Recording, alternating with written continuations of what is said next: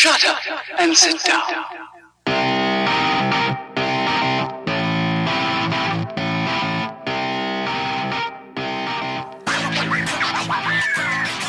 We're back.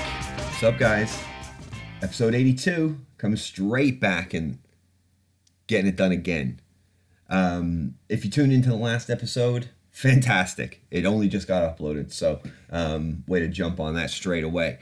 But as I started the last show saying, I wanted to do 2 episodes tonight and make it 3 for the week because I wanted to cover some stuff that's been going on in mixed martial arts and preview a few of the fights that are coming up on UFC 236, which is main event Dustin Poirier versus Max Holloway for the 155-pound title, the lightweight title, which is currently vacant because of the troubles with Khabib that stemmed after the Conor fight. Co-main is also a title fight for a vacant belt. It is for the middleweight belt, and that's Israel Adesanya versus Kelvin Gastelum because the title was vacated after Robert Whittaker, who was the standing champion, had to pull out of his fight against Kelvin Gastelum with a hernia, I believe, or some sort of a rib issue or a stomach issue. But that title had to be relinquished because apparently the health issues were pretty serious, and it was undetermined at the time when he'd be able to fight again. So this is to get that belt a home. And so is the main event. So I'm looking forward to those 2 fights. But I wanted to break down a couple of them and just give my thoughts on sort of the main event. You know, I think there's 5 or 6 fights on the main event. A few of them are just, you know, like pick'ems, like let's see what happens. But there's a lot going on in MMA at the moment. And I commented on one of our previous shows, it was a few shows ago now, about the Conor McGregor beef with Khabib and how it kind of escalated and how it kind of turned all crazy, and I was laughing my ass off because I think it's funny, and I do think it's funny, and I just wanted to circle back on it because I hear a lot of people taking it all very, very seriously, like this is dangerous and you don't mess with the guy's family, and I get all of that, and I get the kind of unspoken ethics and rules involved in MMA. Apologies for the massive truck going by my house in the background this time of night. What the hell is it doing? But I get all of that. I get the ethics involved. I get the, you know, pushing the line and the envelope too far. But isn't that why we all kind of love Conor? And isn't Khabib's juxtaposition to Conor's personality why we love Khabib? But now he's kind of stepping back in the, you know, punching back in terms of social media and, you know, posting these, you know, the images that he's posted, and things have gone quiet over the last week. And I suspect that the top boys at the UFC have contacted both of them and said, hey, that's enough now. You know, going a little too far. But for me, it was what it always is. It was entertainment. And I didn't think of it in such serious terms, I guess. And maybe I should have, I don't know. But just this holier than thou type of stuff from some of these commentators in the MMA world. It's just like, guys, they're going in there and beating the absolute fucking shit out of each other. Yes, they're sportsmen. Yes, they're professional athletes. I get it. But in their DNA, they are the most primal, savage individuals on the planet because they choose to do the most dangerous, toughest sport in the world. So it's like, do we expect them to be gentlemen? I don't know. Like, I don't necessarily expect them to be that. I love decorum. I love the professionalism of a GSP. For sure, he's my favorite fighter of all time. But I also love the marketing and the brash kind of spectacle that Conor puts on. And cut the line real close. But I just think it's kind of hypocritical for people on one hand to say, yeah, like I'm going to support this sport where these guys smash each other's mouths and smash each other's bodies to mush, you know, do the most violence you can do to another person professionally, and then have a go at them when they, when they get a little rowdy on social media and start attacking each other, like, in a bit more personal way than we think is appropriate. I don't know. It's like, fuck, man. Like, I don't know. For me, it's just like, do what you do, man. But maybe I should have been a little more sensitive. I don't know. But like I said, it's all gone quiet on that front. What's blown up in the past couple of days is that TJ Dillashaw has tested positive for an injectable EPO.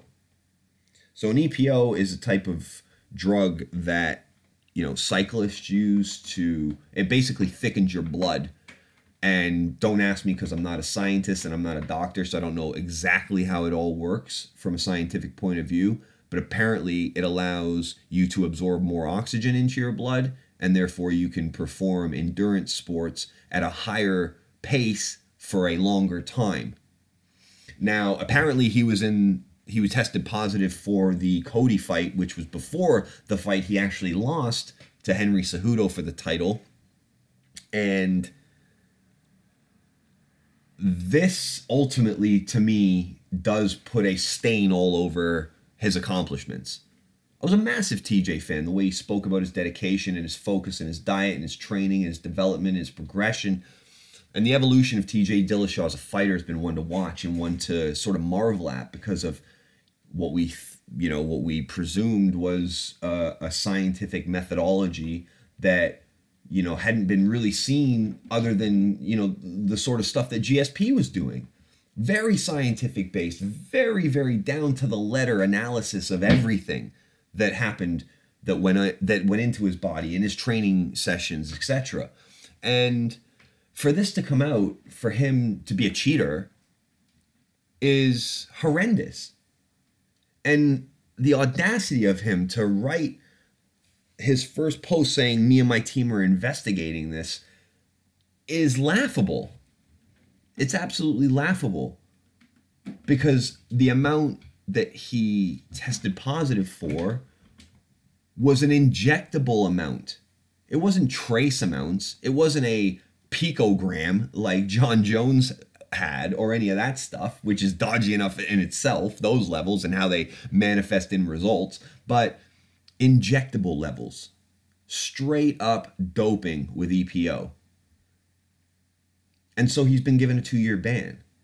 And I think he's 29, 28, something like that. So he'll still be in a ripe age to be competitive. But if you've been doping, and, this bears the question, how long for? Like, how many of those performances were powered by, performance-enhancing drugs? How far back does this go? It bears the question to, what is he like when he comes back, if he has to go clean and leaves all this stuff alone? What's the real TJ Dillashaw look like as a tuned-in athlete? One has to think that it won't be as significant and as high-performing and as technical and as explosive and dynamic as it would have been with the current regimen of drugs that he was on. So for me, this puts a massive stain on his legacy, and I think it bears the question asking of, how do we act?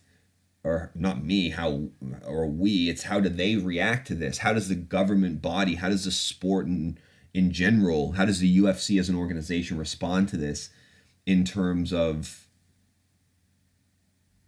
like, correcting the record, as it were? And then it bears the question of, how far back do you try to start correcting the record for?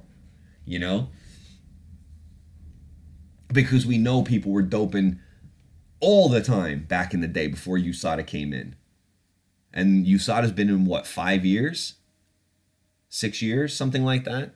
So it would be an interesting experiment to run, but I don't think the UFC wants that sort of publicity on their hands, because I don't imagine the results would be that good. And we may have some heroes cut down in front of us,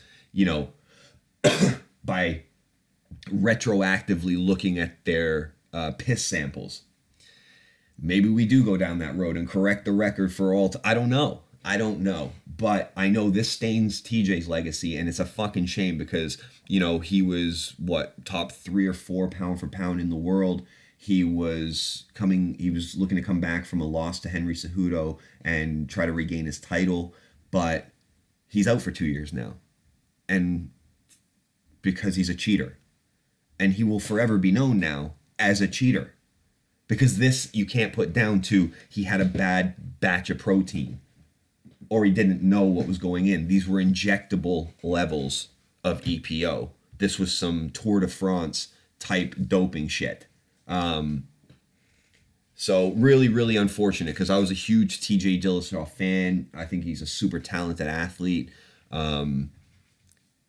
Just a real shame. And I mean, Cody Garbrandt must be absolutely furious at this, you know, showing zero love. Some would say no love to TJ on the back of this. And, you know, how did it affect his performance? Cody clapped him. He got caught. TJ bounced back. How much of the performance-enhancing drugs, you know, had an effect on that response? Who knows? Who knows?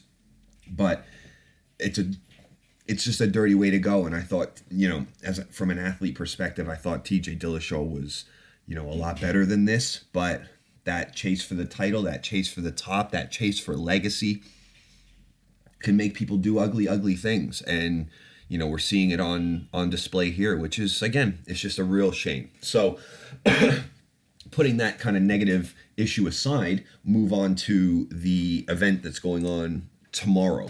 So we're Friday night. This will be shown at 3 a.m. Main card starts on BT Sport at 3 a.m. British Standard Time. So for anybody that's looking to tune in, I would say record it. Probably watch it the next morning and just stay off social media. But if you're so inclined to stay up, that's what time. So 1 o'clock for the prelims. I'm not even covering the prelims, you know, just for the sake of talking about, you know, fighters I don't know a ton about. We're just going to look at the main event. And on the main event, there are five fights. Starting off with Nikita Krylov versus Ovince St. Preux. OSP is coming off of a loss to Dominic Reyes, I believe, and is actually 2-1 in his last 3. So OSP is, you know, he's kind of always been an up and down fighter with the record. Kind of goes on a couple win streak and then loses and so on. You know, Krylov is a slight favorite in this fight and looks good from a striking position. I don't know if he'll be able to handle the wrestling and the strength of Ovince St. Preux, but it should be a pretty good way to start the main card off for UFC 236. So I'm just gonna go out there and go with Krylov. I don't, you know, he's a slight favorite. We're talking a -120 to a OSP is a slight favorite. My apologies.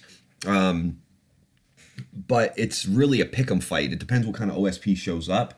It depends, you know.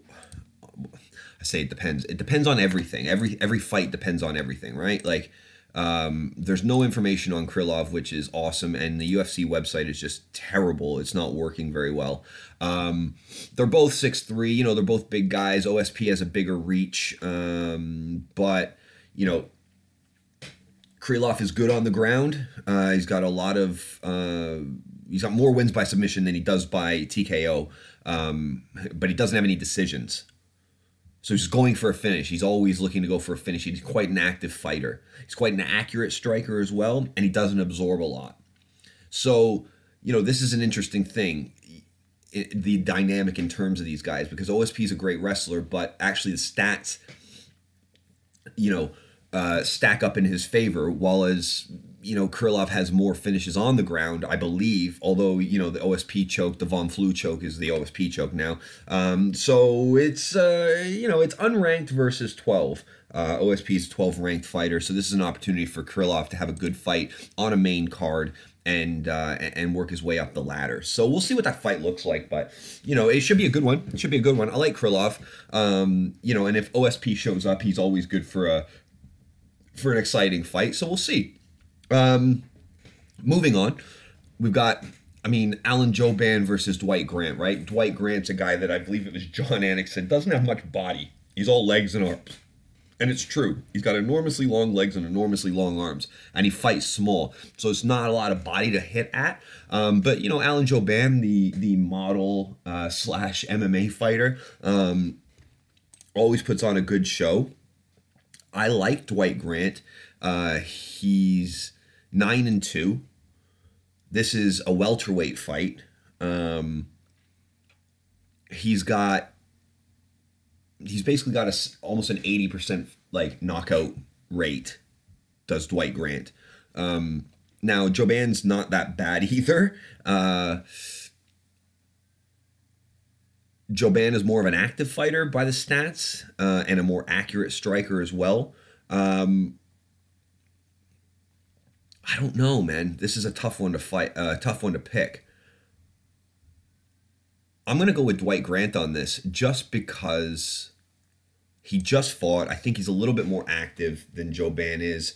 And yeah, I quite like his striking style. It's long and it's effective. And if he can keep that distance, then, it should be a nice opportunity for him to, touch up Jouban, who does get touched up. He does get hit in these fights. But again, it's kind of a pick'em, and there's not even really any odds on this fight, according to the UFC website, anyways. So yeah, I'm gonna go with Krylov so far, and I'm gonna go with Grant. And then we've got Eric Anders, who is a favorite in the light heavyweight division over Khalil Roundtree. I'm actually gonna go with Khalil Roundtree on this, and I don't know why. So how's that for some professional analysis? They're both built like absolute brick shit houses. They're both 6'1". They're both 205. They both effectively got the same reach. Khalil Roundtree's got a little longer reach. They've both got pretty good finishing rates. They're not terribly active, but that's because they're very heavily muscled, and I'm sure although they're in great shape, those muscles still get that lactic acid in them, and it can really slow you down quick. Both have pretty good takedown defense stats. Khalil Roundtree Jr. is, again, he's kind of a long fighter. I'm just going to pull up kind of his latest record. He's 8-3. So the UFC website is so bad.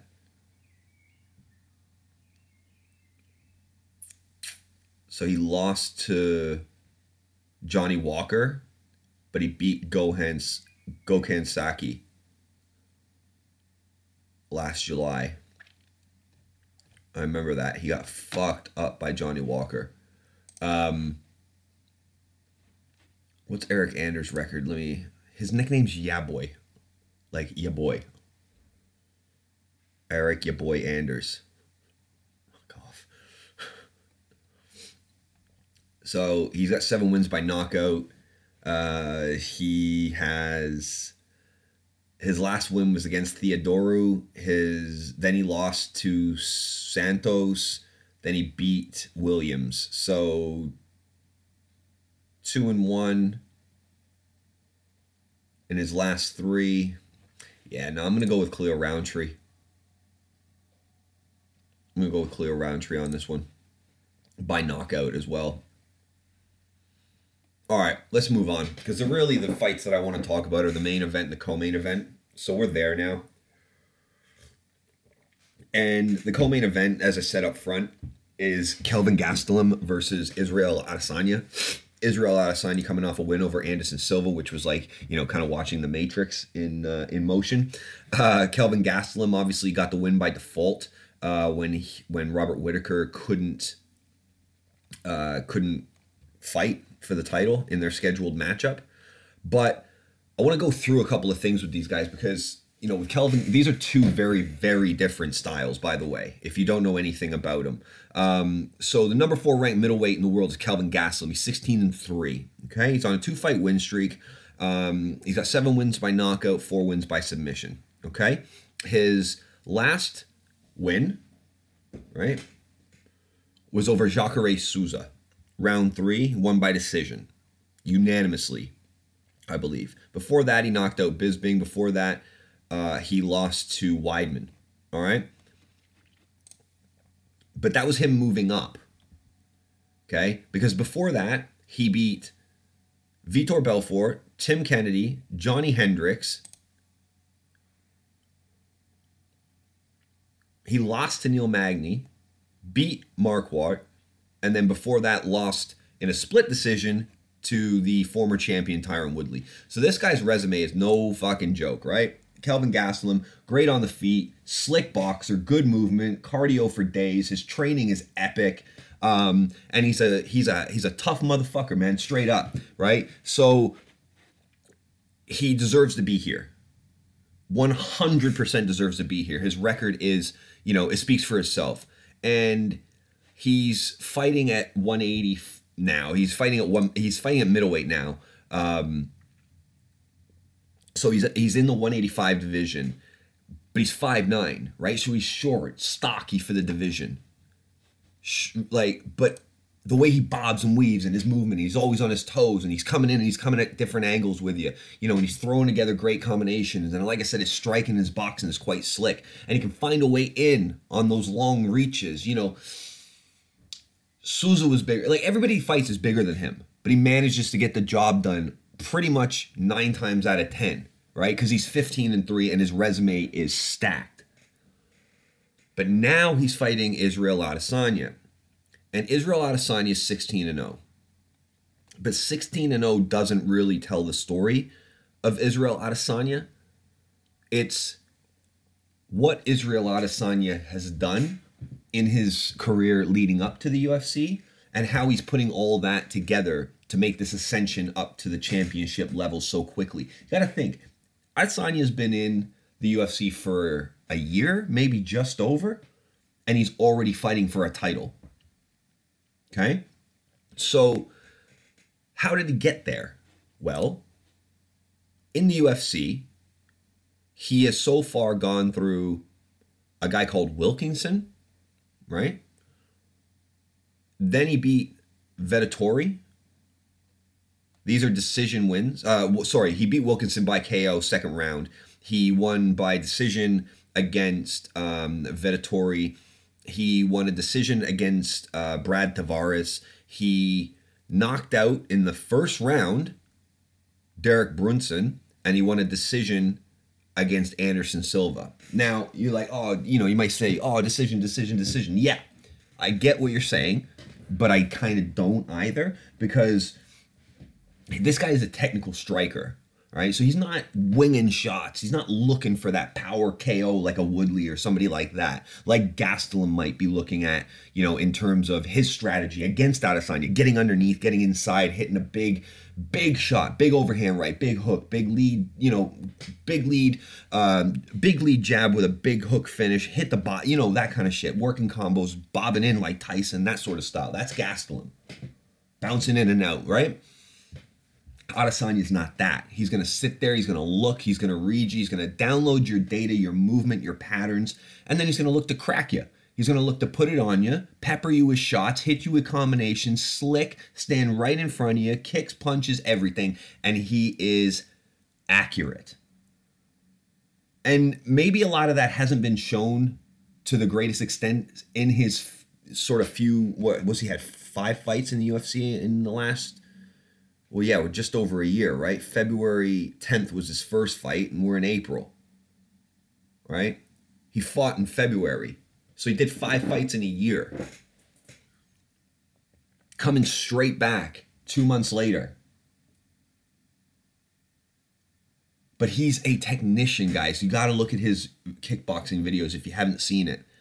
He just sets traps, just sets up things for you to do, for you to look at, for you to consider while he's actually putting his plan in action. And I think if he's on point and he takes this fight as serious as he needs to, he's going to piece up Gastelum pretty good. Now, if Gastelum puts it on him, we'll see how he can deal with pressure. We can see how Adesanya deals with a wrestler. These are going to be the questions that need to be answered by Israel if he's going to take this title. And if he's going to start to cement a legacy for himself now. How is he going to respond to the type of fighter that Gastelum is, who, from a stats perspective, from an outward, visual perspective, you wouldn't pick him. You wouldn't pick him. But he always manages to get it done. So will Israel Adesanya be able to figure out Kelvin, outlast him, outwork him, pick him apart, implement his strategy to the point where he can be successful either by stoppage or by decision? Questions obviously remain, but Israel Adesanya has to be my favorite fighter at the moment. I love his style. I love his vibe. I love the way he carries himself off outside of the octagon. He's a cool guy, man, from New Zealand, originally from Nigeria. He's fucking cool, and I love his style of fighting. He is, to me, a new version of Anderson Silva. That's what he is to me. Not only am I rooting for him, but I'm going to pick him in this fight as well to take the title at 180, and then it's off to the races. But if Kelvin was to win, it's not going to be easy, I don't think. But, Kelvin has every opportunity to win as well. This is not a gimme fight for Israel at all. Kelvin is a motherfucker. So I'm expecting a great fight in the co-main event. But I'm going to go with Adesanya, who I fucking love. And I think he's got a hell of a future lying just ahead of him. So if he can get this done, we're really and truly off to the races with a new superstar. And then moving on to the co-main, or to the main event, we're going to be talking about Max Holloway, Dustin Poirier. Now, this is, again, for an interim lightweight title bout, right? This is for the interim lightweight title while they figure out what the hell is going on with Khabib and Conor. And ultimately, I guess when he comes back, the winner of the main event will fight Khabib.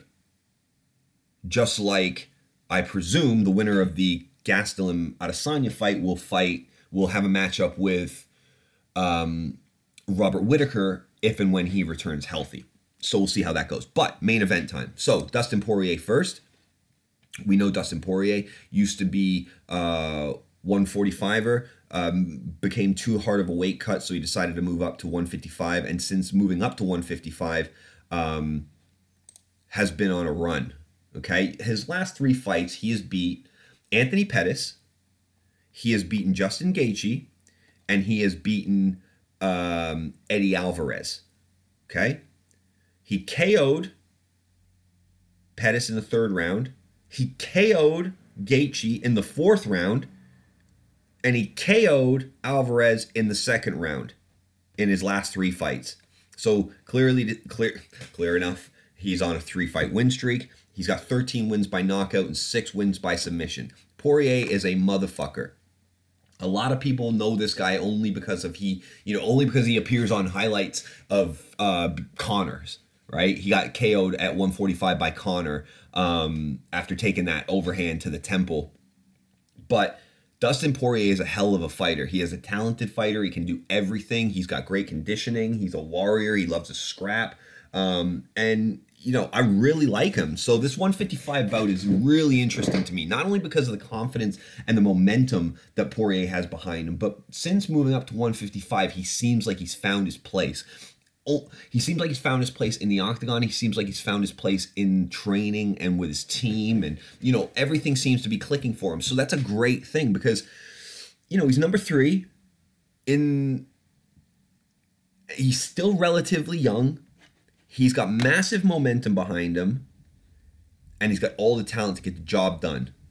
Right? Both these guys are super active fighters. I don't think anybody's more active in there than Max Holloway. I watched the Brian Ortega fight finally again for the 2nd time a couple of days ago, just to recap on it because it came up on a YouTube feed, and man, was Holloway putting the numbers up. I think he threw like 400 odd punches in that fight. It was insane.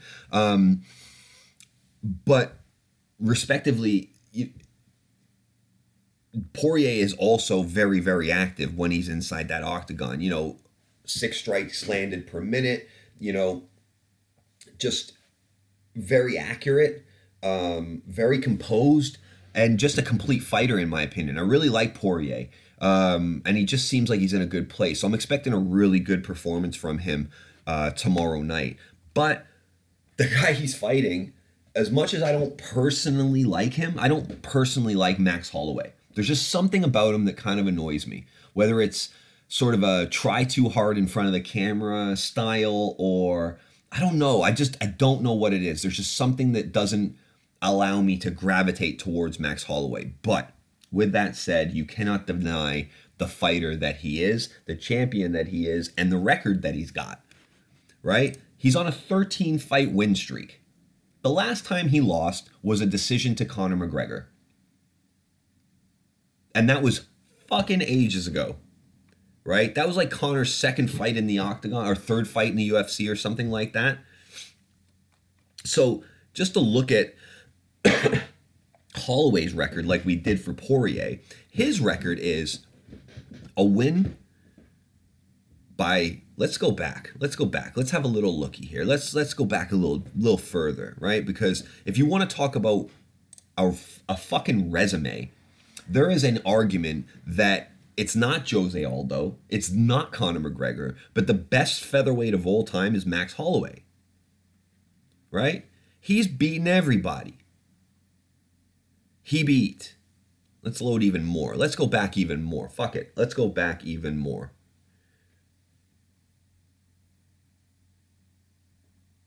So, Andre Fili. We're going back to 2014. Andre Fili. Cole Miller. Cub Swanson. Charles Oliveira. Jeremy Stevens. Ricardo Lamas. Sergio Pettis. Or Anthony Pettis. Jose Aldo again, and then Brian Ortega. That's his resume in the last 4 years. It's insane, guys. And there's been no doubt about it, because working from most recent, it's TKO, decision against Lamas, decision against Stevens, TKO, unanimous decision, TKO, submission.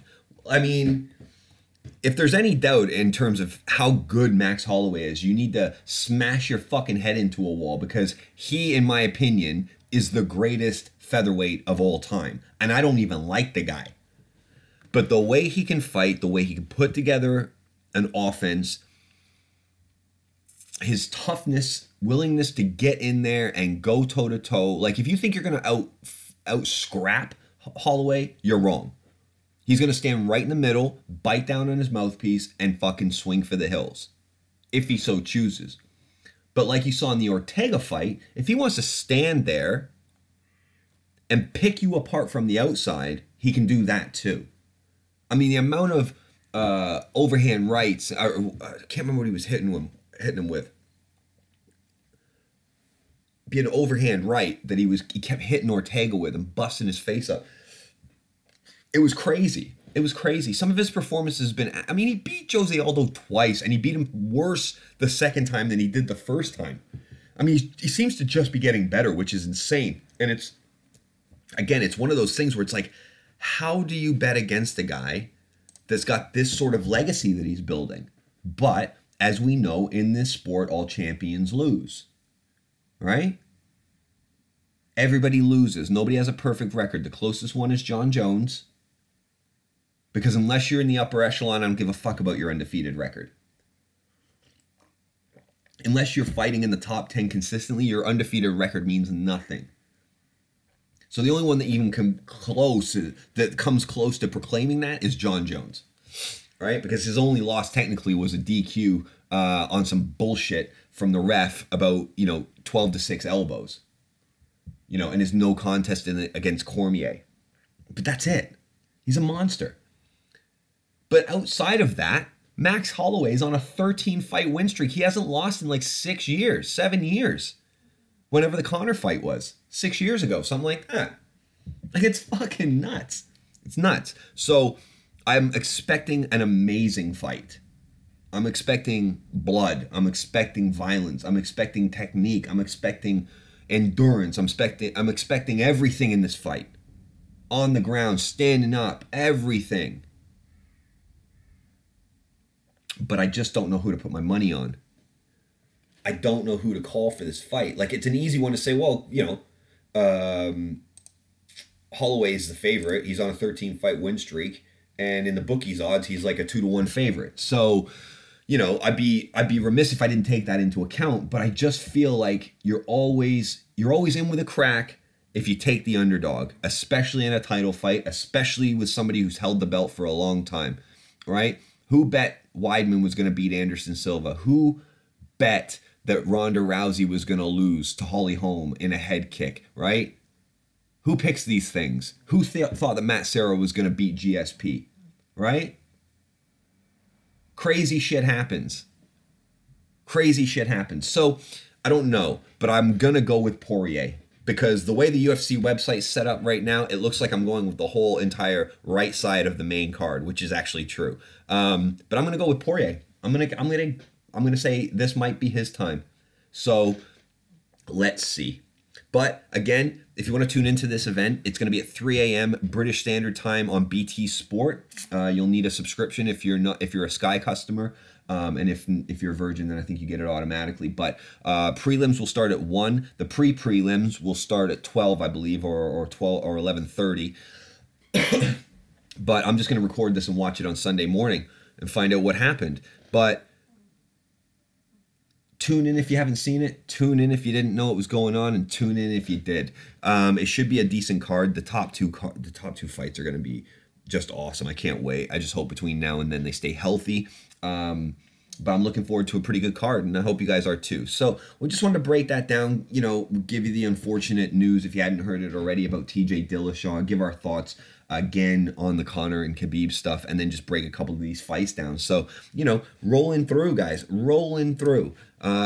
We just did episode 81, so that would, if my math is right, this would make this episode 82. So that's a wrap on the UFC 236 preview show. I hope you enjoyed it. Tune in for more.